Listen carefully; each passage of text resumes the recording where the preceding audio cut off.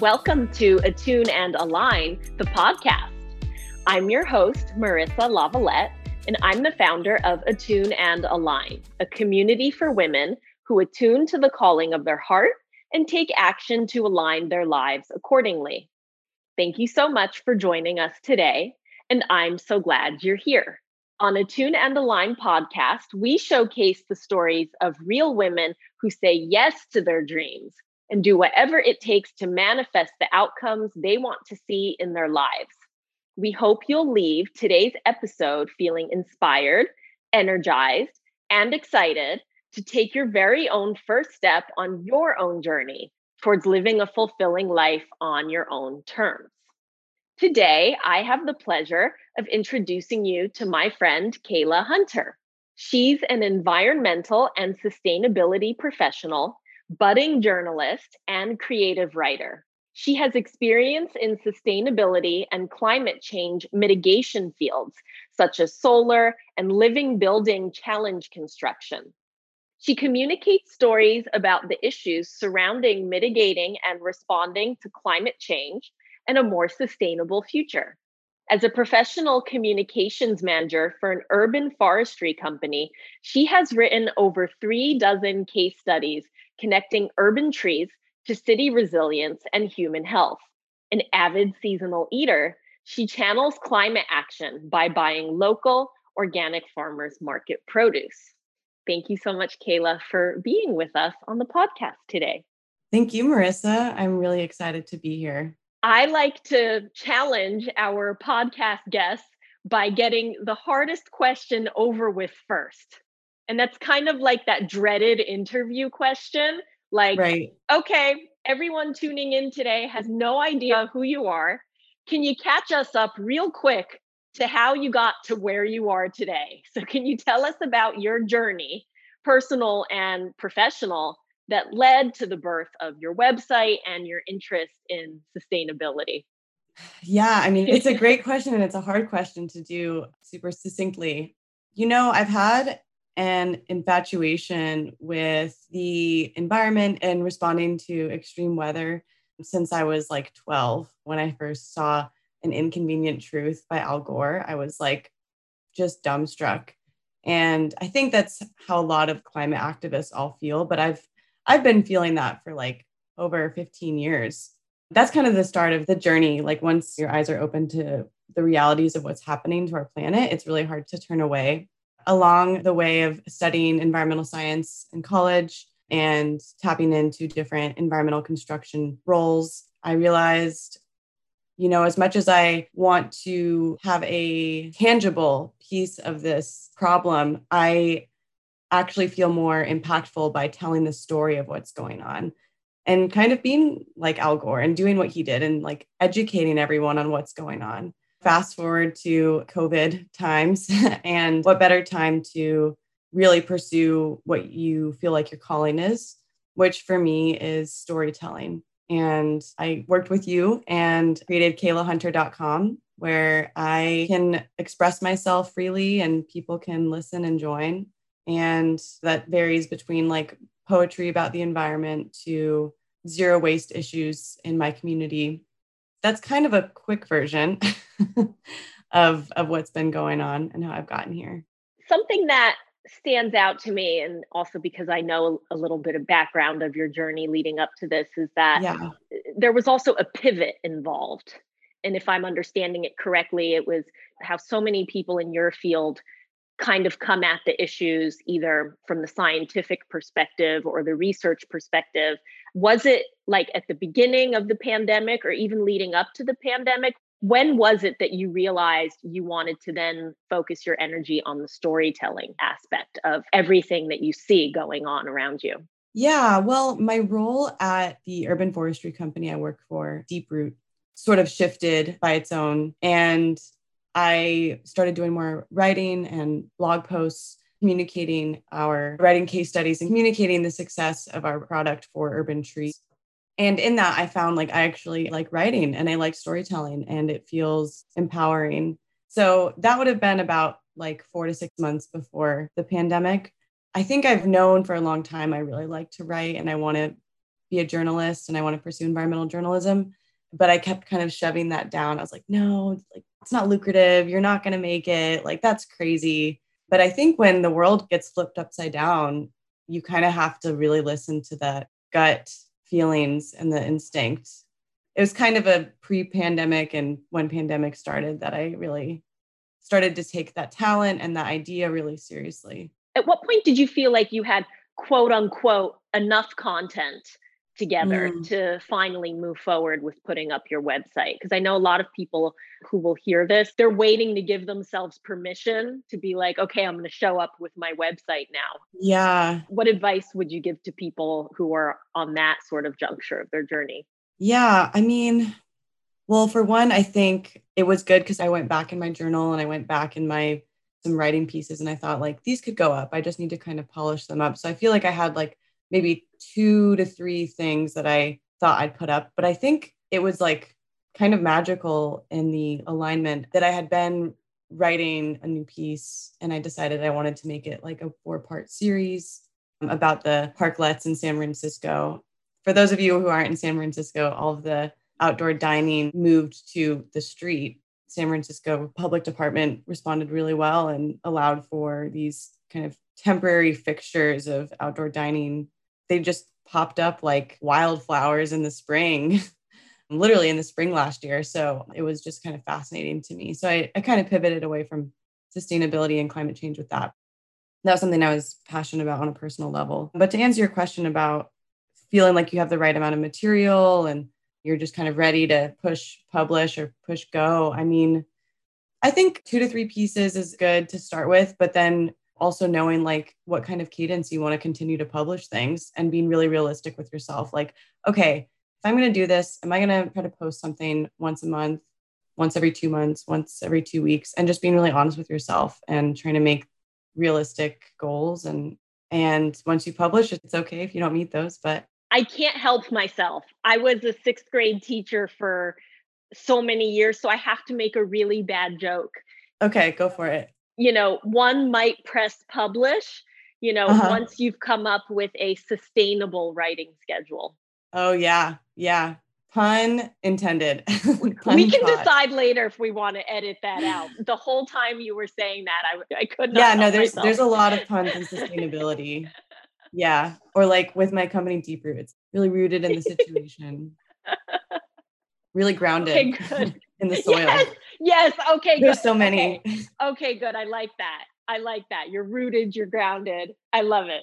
You mentioned also it's a universal thing that happens even across industries and fields. You mentioned that when you were thinking about bringing your website to life, there were these voices. Should I do it? Am I ready? Am I really going to do this? Am I giving myself permission? Would you say that those voices that you were hearing, were those coming from within, or were those like people in your life who were like, it's a waste of time putting up a website, or I'm just trying to see if it was external sources? Oh, no, it was definitely internal. I don't think anyone ever was like, that's a terrible idea. Never do a website. In fact, everyone was really supportive and impressed. Self-doubt. I mean, that really only started in the very beginning. Once I kind of made the decision I was going to do it, I stuck to it and I was really committed. And how did you feel the moment that you pressed the publish button? It was such a relief. It was amazing. Oh, yeah. Oh, good.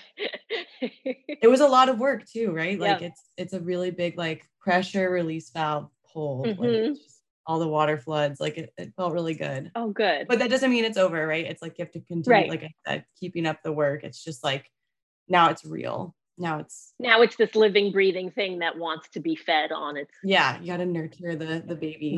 Right.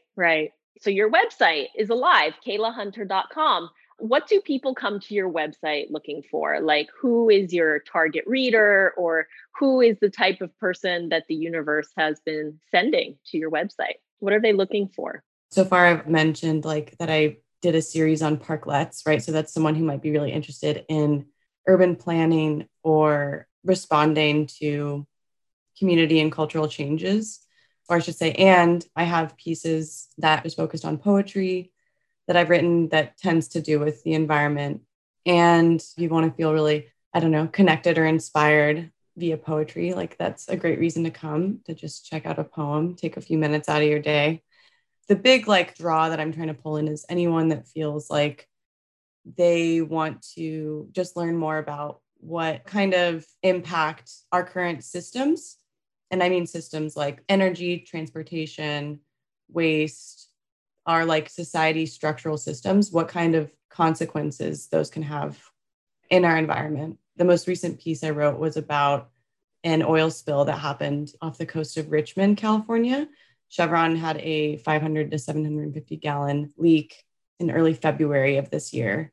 And if you want to find out more about what happened and why it happened and what kind of responses were received from the local community and young youth and young climate activists, that would be a great piece to go read. That's an example of like what kind of stories I've been telling. But I mean, I hope to draw in everyone. I hope to draw in someone who doesn't know anything about environmental issues and wants to learn more, or someone who's an expert and can maybe even critique me or teach me something, anywhere in between. All are welcome at kaylahunter.com. Yeah, I love that. I love that. And I love what you mentioned about your receptivity to feedback, right? Because that is the pathway of the eternal student, right? Like you are teaching and your website is instructive and educational, but whoever's teaching, the number one role of the teacher is to be a student. That's really refreshing to hear from you as well.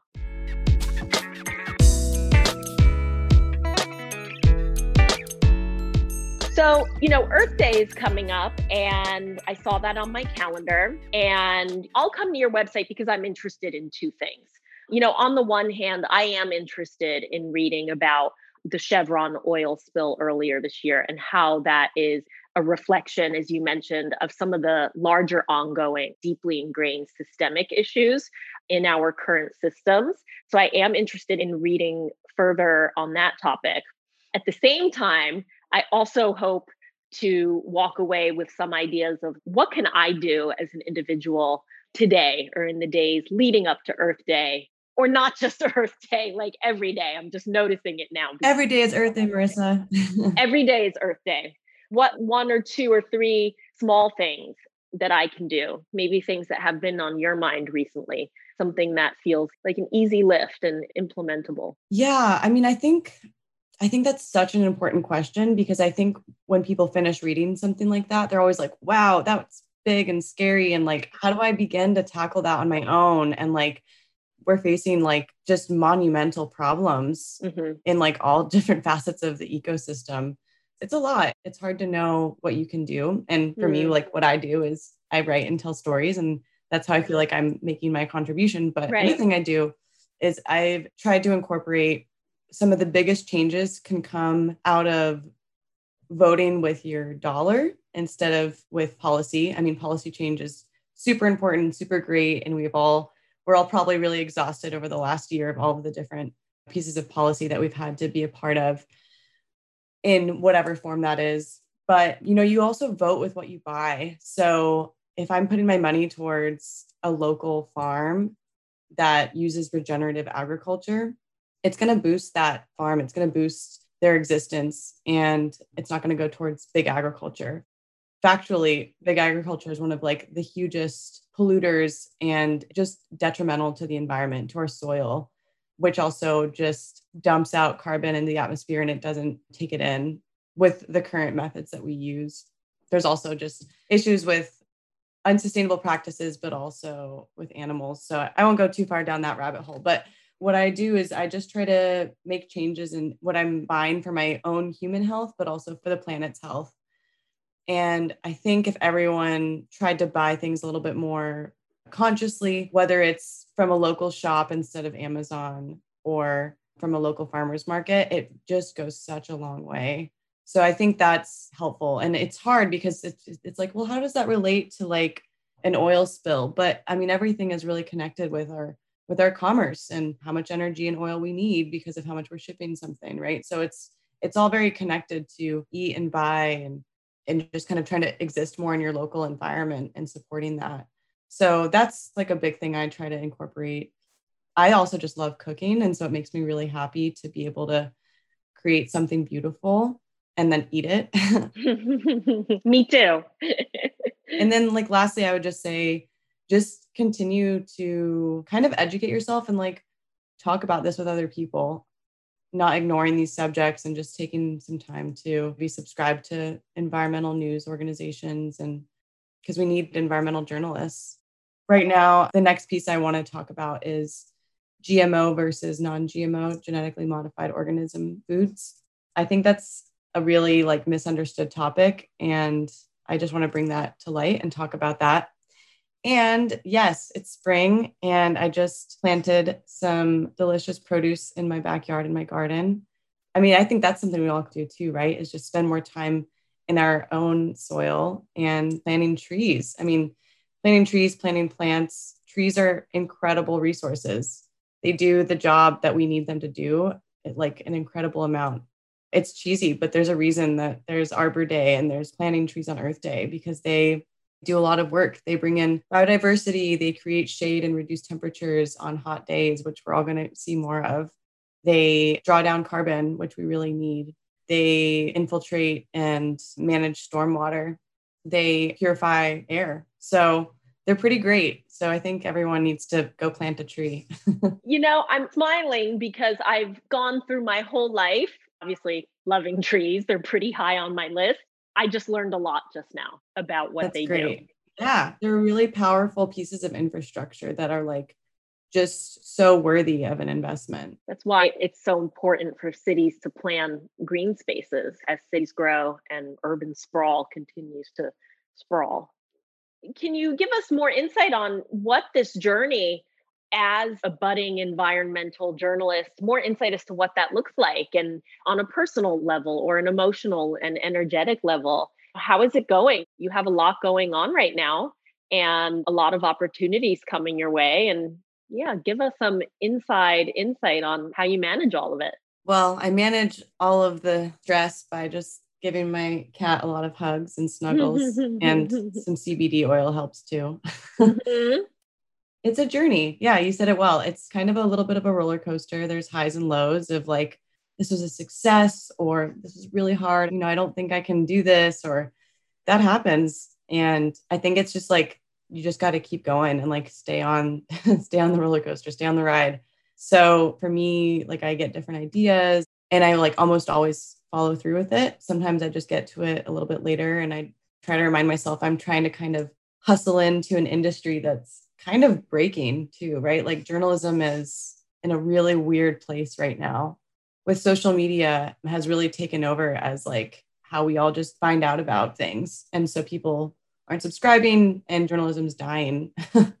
So it's kind of a weird field to get into. That said, I continue to manage the process of stepping into it by not stopping and like continuing to write, pitching ideas to different papers and different places, and just trying to step into a field. And I think my website really helps with that. I mean, I'm using my website as like a live portfolio. Absolutely. The website is a big win. Mm-hmm. And passed with different like environmental construction jobs. And I'm in this kind of niche area of resilient cities, and like kind of where like man and nature meet, and like how we can all get along really well. I'm trying to step into broader topics, and mostly kind of going back to been thinking about since I was a kid, which is like extreme weather and how we respond to that. I think because I'm so passionate about those issues, it's easy for me to want to write about it. So I think realizing like, I want to know what the reaction is from this 17-year-old that's like fleeing a wildfire in Santa Rosa, or getting photos of animals covered in oil from an oil spill. Like I want to know about that. I want to write about that. And I want to tell the truth about a story. And because I'm so passionate about it, it makes it kind of exciting and easy to keep going. So it's difficult, but like, that's kind of what I tell myself. It sounds really beautiful. Sounds like you're on an ongoing quest to continue crossing paths with people whose stories are going to be told through you. That sounds like a really beautiful, passion-driven journey to me. And one thing I wanted to say too is like, I feel like I've struggled with finding a job that I want to do all day, every day. I mean, no one has anything perfect, but I know that I really like people and talking to people and telling stories. And so finding something that like also fits my personality traits and my characteristics has really been a challenge for me.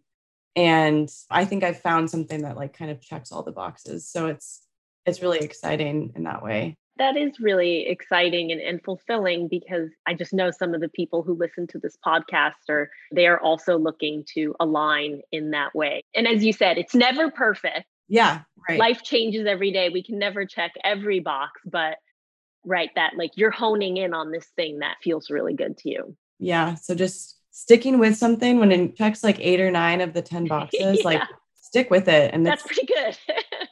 That's a pretty good rate. Kayla, can I ask you some quicker, snappier questions? Okay, here I go. Snap. Let's get snappy. All right. What's your favorite thing about life in environmentalism, journalism, and sustainability? It generally forces me to always be in nature or always be outside. Love it. Complete the sentence. I am most grateful for. Right now, it's my bicycle. What are you currently reading? I'm currently reading Under a White Sky, The Nature of the Future by Elizabeth Kolbert.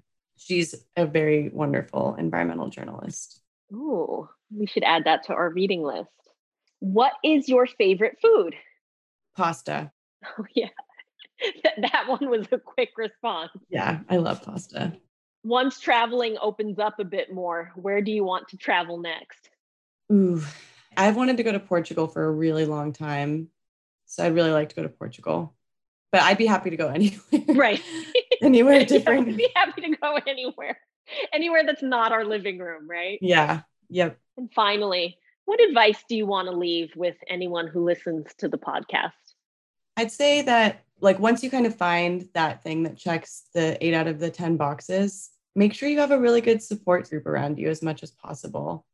It's hard. And I think that it's good to challenge yourself, but having support along the way is really helpful. And like whatever form that takes. And just remembering that all of it's a practice, right? Yoga is a practice, learning a new language is a practice. And I think when you take that mindset and like the pressure off a little bit and you're like, I'm just kind of practicing an art here, it really makes things a lot easier and less stressful. Thank you for the good advice. This has been a Tune and Align podcast. Thank you so much for taking the time to tune into our conversations. And more importantly, thank you for taking the time to tune into the power of your own dream. We'd love to hear your questions and engage with you over on our socials. Follow Attune and Align and post your questions for Kayla and for our community in our feed. Tag us whenever you're taking action to attune to your heart and align your life using our hashtag Attune and Align. We can't wait to see what your heart will ask you to do next. My name is Marissa Lavalette, and from the bottom of my heart, thank you for taking this time to get clear on the things you want to manifest in the life of your dreams. A woman living a life that aligns with her soul creates a powerful ripple effect in her relationships and in her communities. When you live your best life and share your unique gifts, you give permission for others to begin to do the same. Now go shine your light. Namaste.